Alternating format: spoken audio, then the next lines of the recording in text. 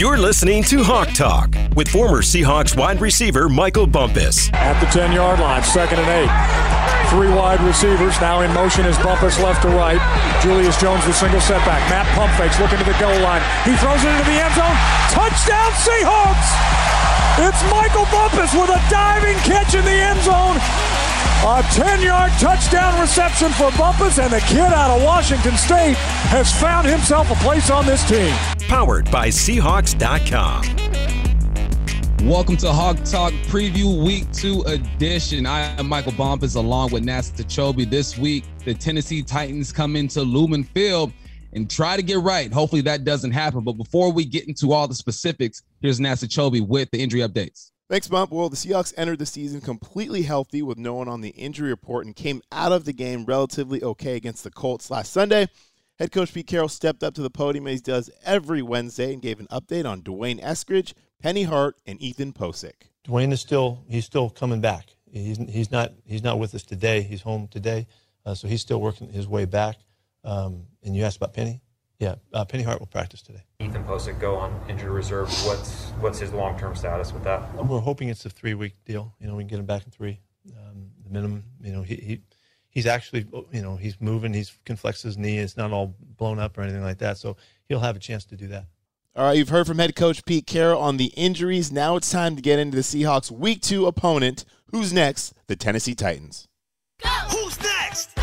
Go! Go! Go! Go! Who's next? Go! Go! Go! Go! All right, I'll tell you who's next. The Tennessee Titans, they are 0-1. Last week, man, they got a beat down by the Arizona Cardinals 38-13. Nothing seemed right.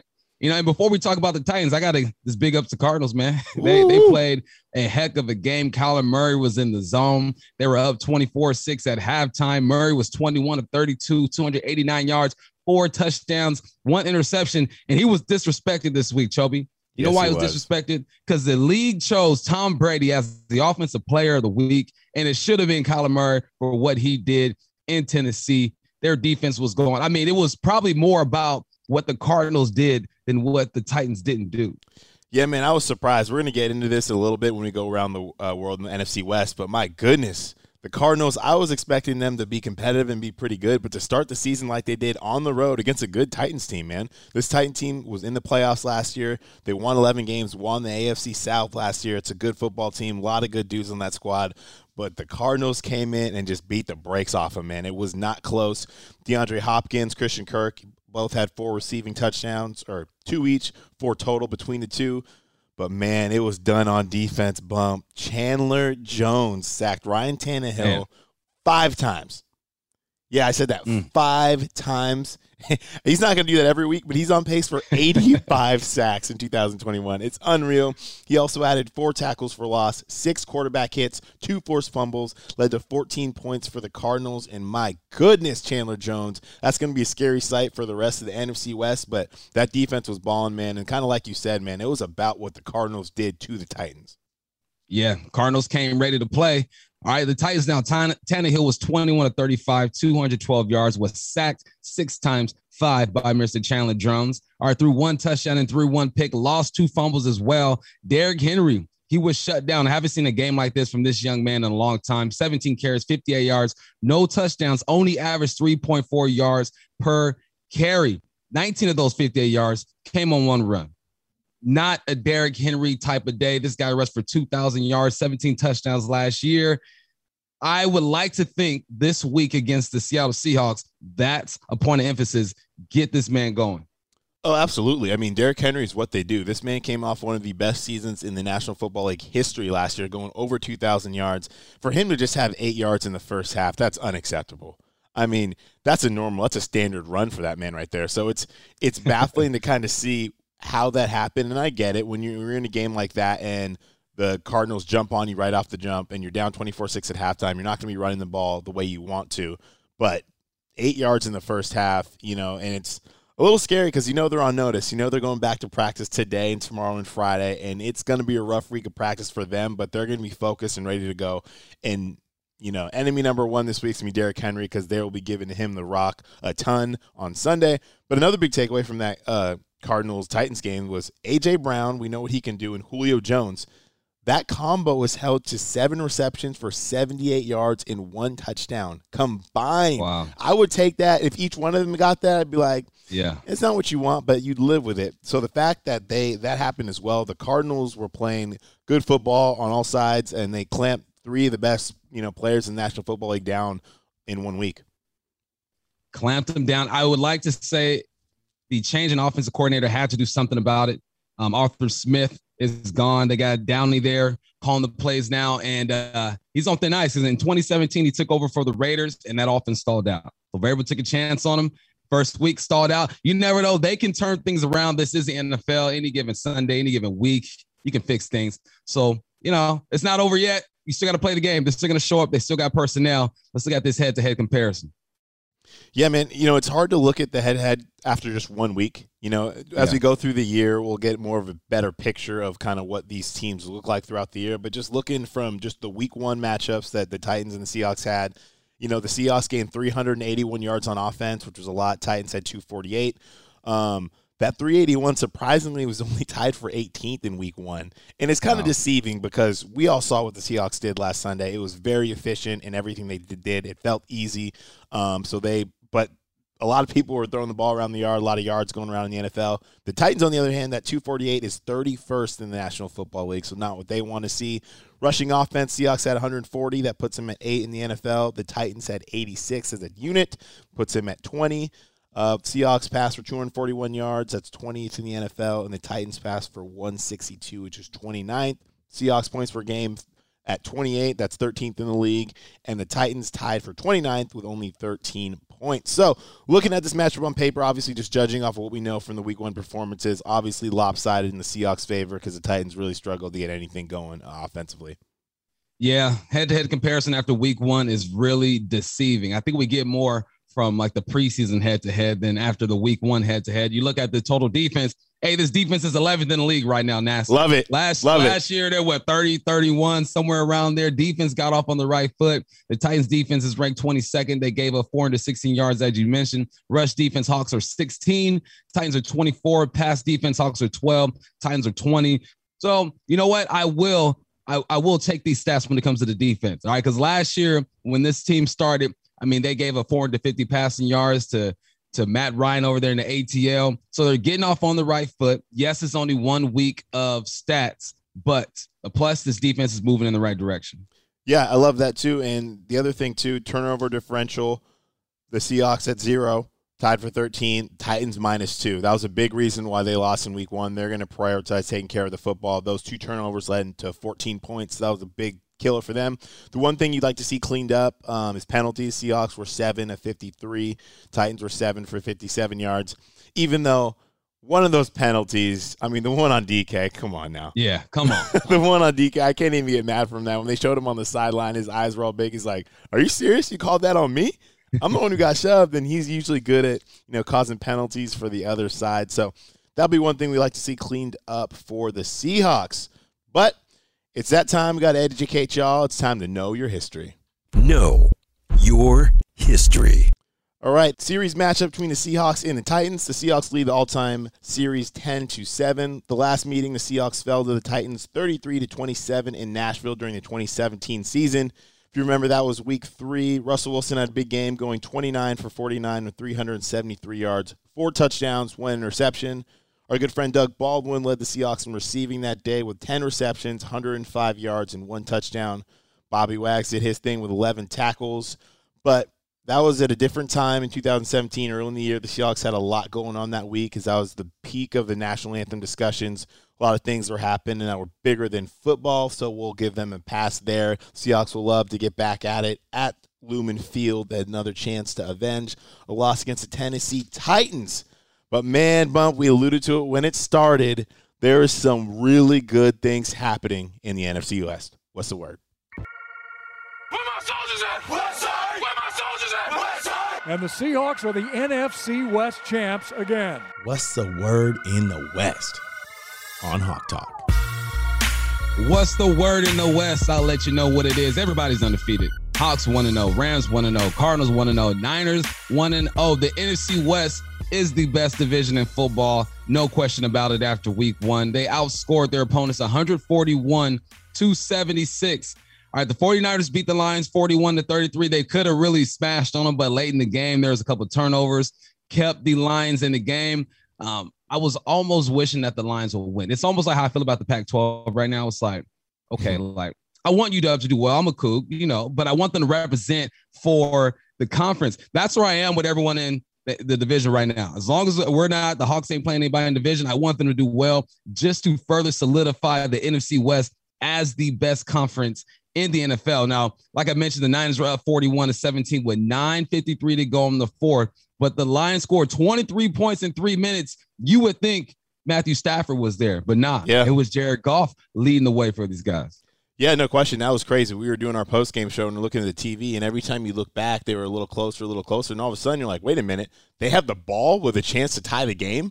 Deebo Samuel had a catch and reception, had the clear first down, fumbled the ball, gave it back to the Lions, and they marched all the way down to the 49ers' 24-yard line with 12 seconds remaining. Unfortunately, turned the ball over on downs for them.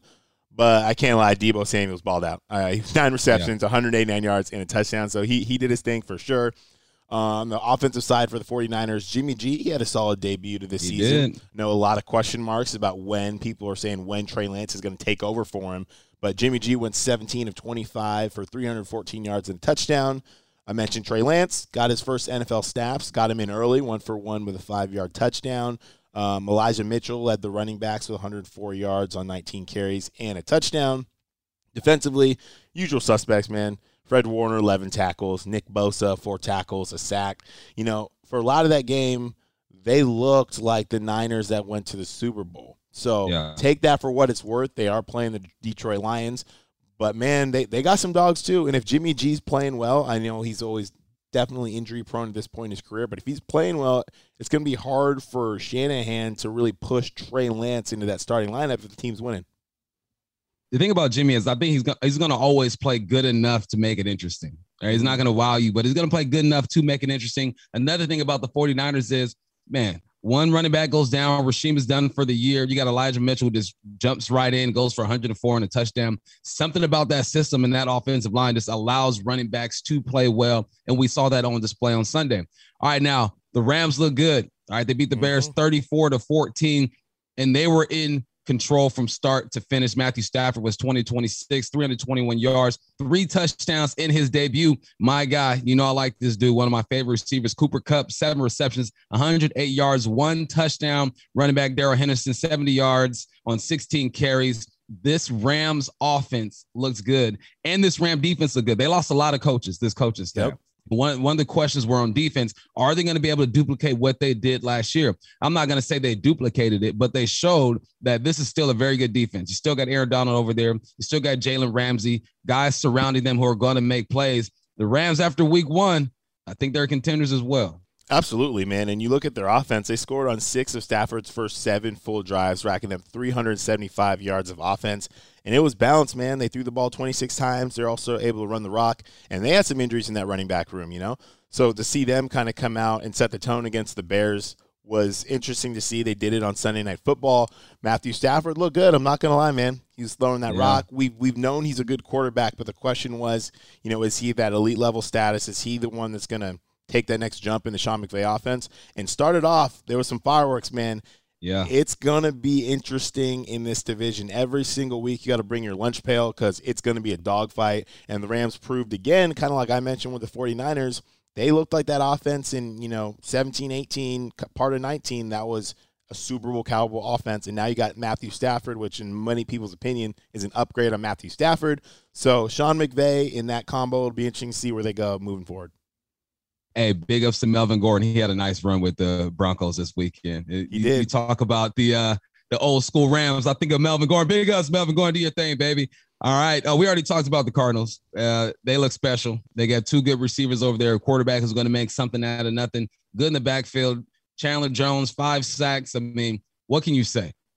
Each team we just highlighted, if we didn't know anything about this division, we would say, okay, well, they must be ahead of their division. Just looking at the stats and the storylines of what's going on.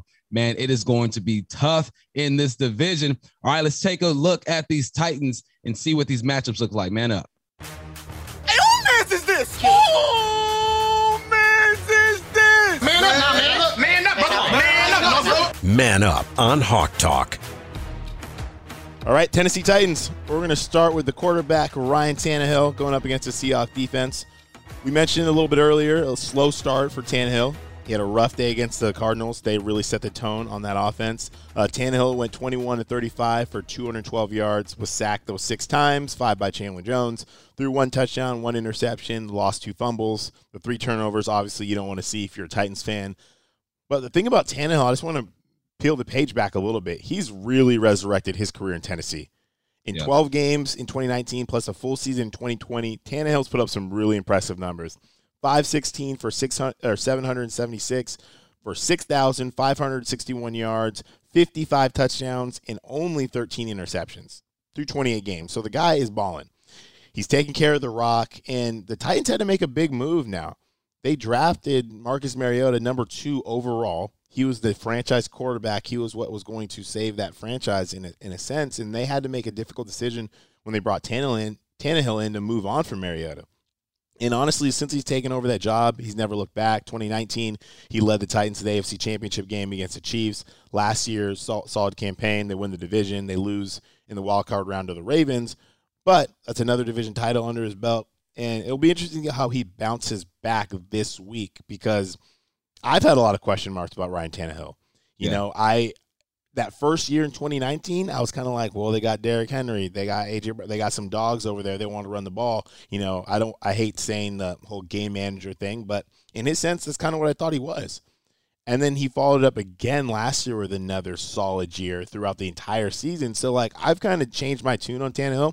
I think he's a legit NFL quarterback. I think he can do some things to hurt you. So it'll be interesting to see how he bounces back against the Seahawks defense, who looked great last Sunday. Man, I'm not bought in. Not bought in yet? Okay. I'm not, man. I don't know what it is. Maybe it's his style. Maybe it's the offense. I know that Derrick Henry kind of loosens things up for him. But you look at his stats, there's no denying. Over 6,000 yards, 55 touchdowns, 13 interceptions in 28 games. Those are baller numbers. But for some reason, maybe it's the style. It's just not my cup of tea. I just don't know what it is. But there's something about Ryan Tannehill that doesn't make me buy in. I'm happy for his success. I love seeing athletes ball out. I just hope he doesn't do it this week. But, yeah, let's see how he bounces back. He's got to be a quarterback, right? He's got to be a leader. He's got weapons, AJ. He's got Julio over there. You lose Jonnu Smith, but there are some weapons for him to throw to, so let's see if he bounces back.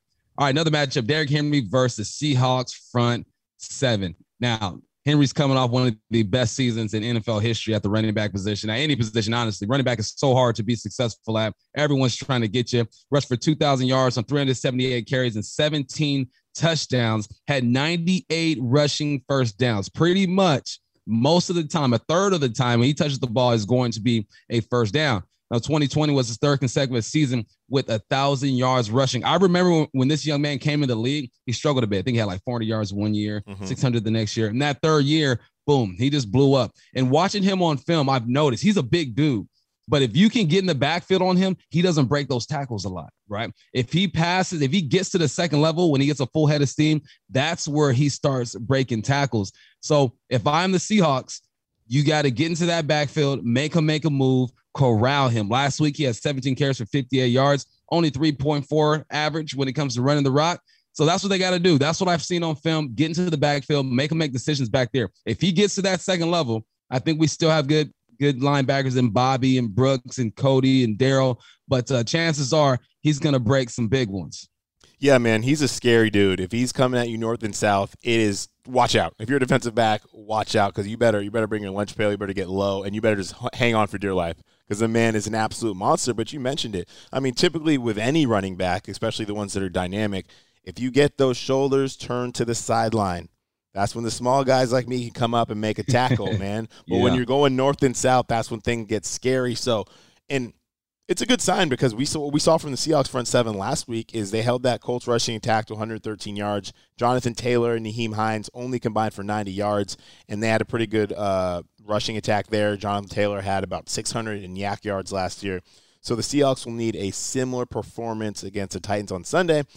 And in our next matchup, really the first 2 matchups can't even get going without this one. It's in the trenches, as Ray Roberts would love to talk about when he's talking about snot bubbles and hitting and hammering, all that stuff. But this Seahawks front 7 against that Titans O-line, and we've talked about it a little bit, you know, Tannehill and Henry, but Chandler Jones, one of the best, clearly one of the most underrated players on the defensive side of the ball in the National Football League. People kind of sleep on that man. We know in this division, because we see him twice a year, that he's that dude. Mm-hmm.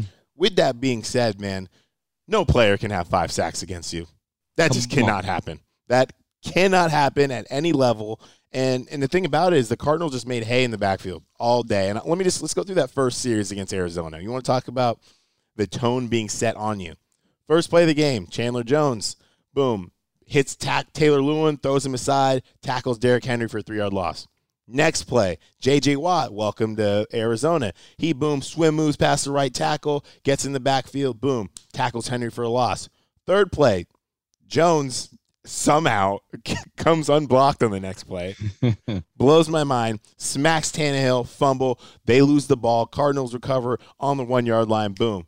Touchdown. Now all of a sudden, just like that, you got hit in the face or down 7-0 on 3 plays. So, with that being said, this offensive line obviously was very good last year. Their running back went for over 2,000 yards. You can count on both hands how many running backs have done that in the history of the National Football League. So they obviously have some dudes that can play. But one thing we know is Arizona set the tone against them. They are more physical. They were active in the backfield. And they're going to need to do something different this week, or it's going to be another long day for that offense. It's going to be another long day. They got to fix the communication on the offensive line. Maybe it's a alignment assignment. Who knows? That's why you have 7 days to prepare. Let's see if they get it right. All right, next matchup, DJ Reed and Trey Flowers versus A.J. Brown and Julio Jones. Now, these two preseason rankings, I saw lists where they are the number 1 or number 2 receiver duo in the league. In my opinion, I'm still going to take Metcalf and Lockett, but you cannot disrespect these two. A.J. Brown is a rising star. Julio's been in the game for a while. He had his debut with the Titans. He had 3 receptions for only 29 yards, but 10 targets. So that just sounds like chemistry to me. They need to work on their chemistry and get on the same page. In 2020, he played 7 games, but still had 700 yards on 51 receptions and 3 touchdowns. That's the first time in 6 seasons that he did not go over 1,000 yards. Now, he was banged up, hamstring injury. He's healthy now. They're going to find ways to use him. They're going to find ways to use A.J. Brown. Now, A.J. Brown, he had 1,000 yards last year, 70 receptions for 1,075 and 11 touchdowns. So you look at the stats, you look at the stature, you look at the film, you see these two and you're like, yeah, I don't care who's the quarterback. These guys could be one of the best duos in the league, but there's going to take some time for them to figure out how to get Julio Jones in this offense, because this is a run-first offense, play-action pass down the field. With Julio Jones and A.J. Brown, you feel like they would have to start doing some traditional dropbacks and let these guys work one-on-one on these DBs and these safeties. So I'm not saying after 1 week that it is a bust. Julio Jones ain't going to be nothing. A.J.'s not going to do anything. No, sir. I know better than that. This is the NFL, and those dudes can ball. But it's going to take some time for them to get going. I just hope it isn't this week.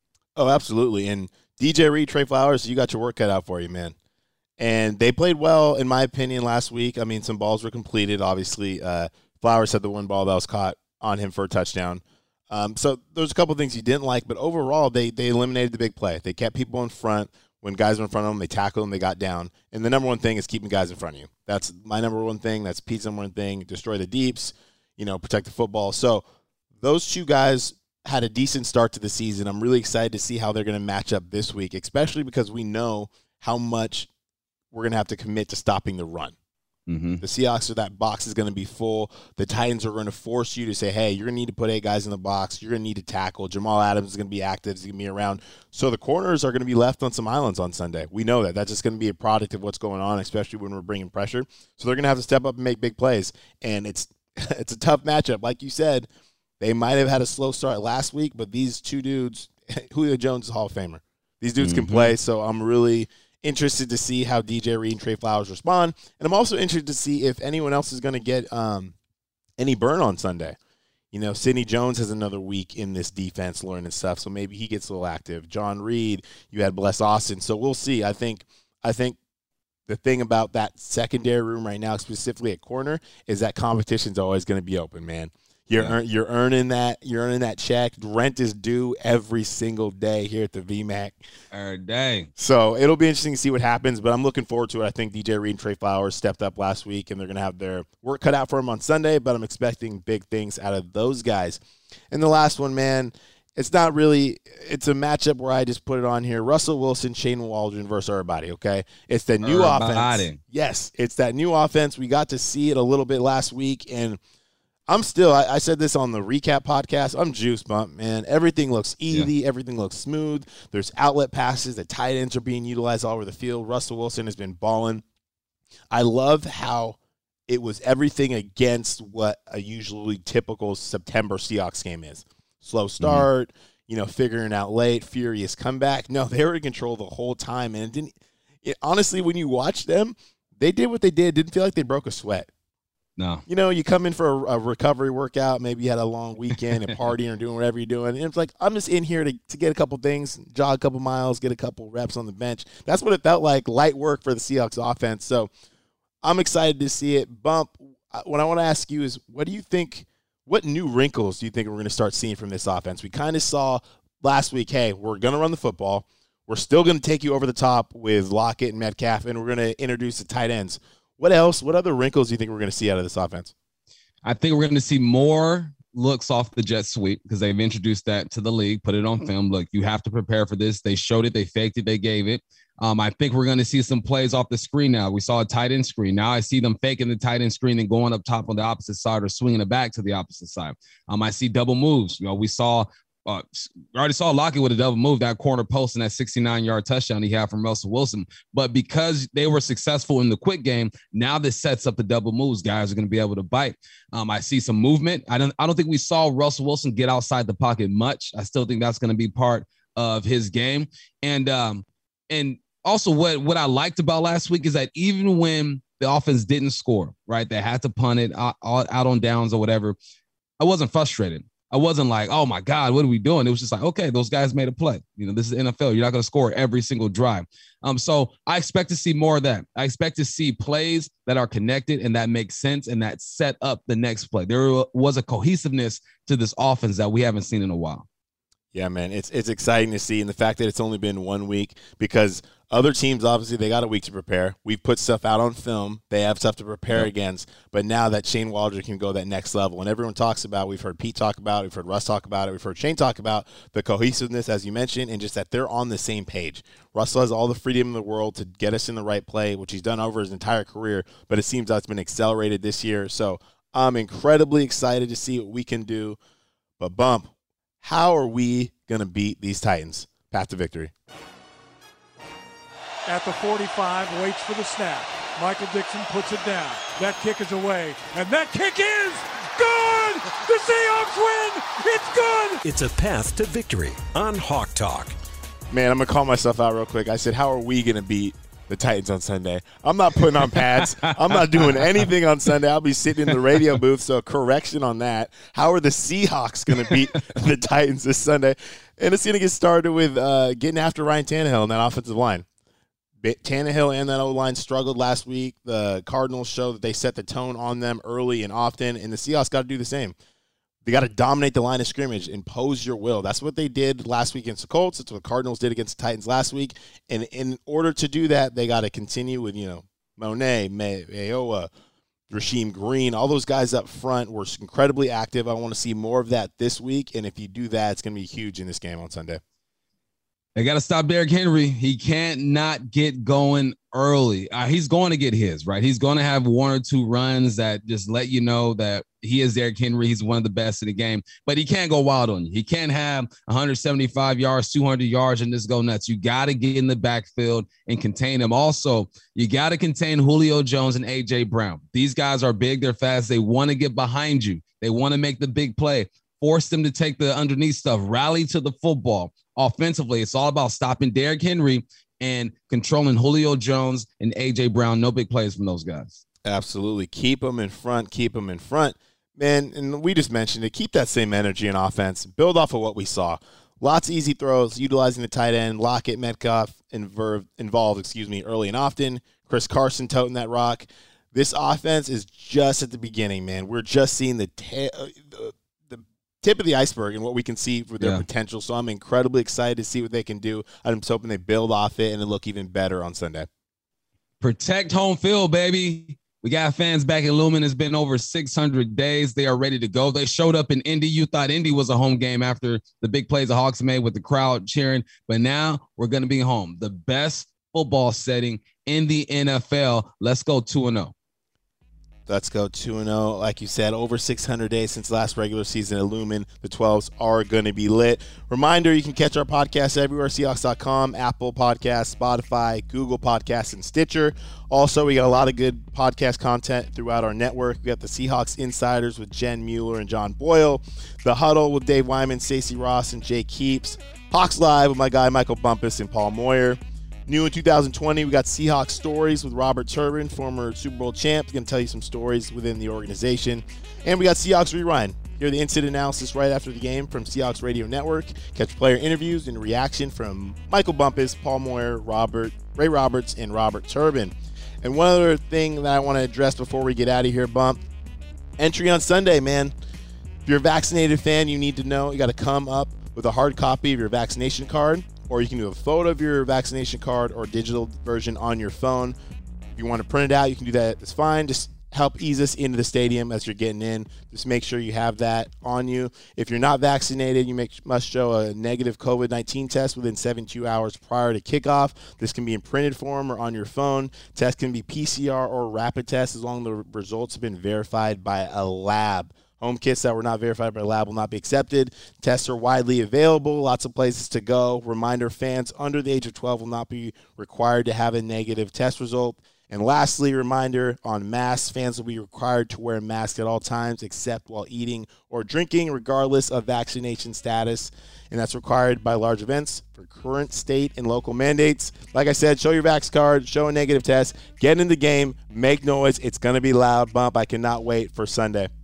I cannot wait either. Do what you got to do. We need you guys there at Lumen Field. We need this thing rocking. The Titans are coming into town. It's time to go 2-0. This offense look good. This defense looks good. Let's keep the show rolling. All right, that's it for this show. Hawk Talk Preview, Week 2 edition. Seahawks versus the Titans this Sunday. I'm Michael Bumpus. That is Nasa Chobe. Holla at you soon.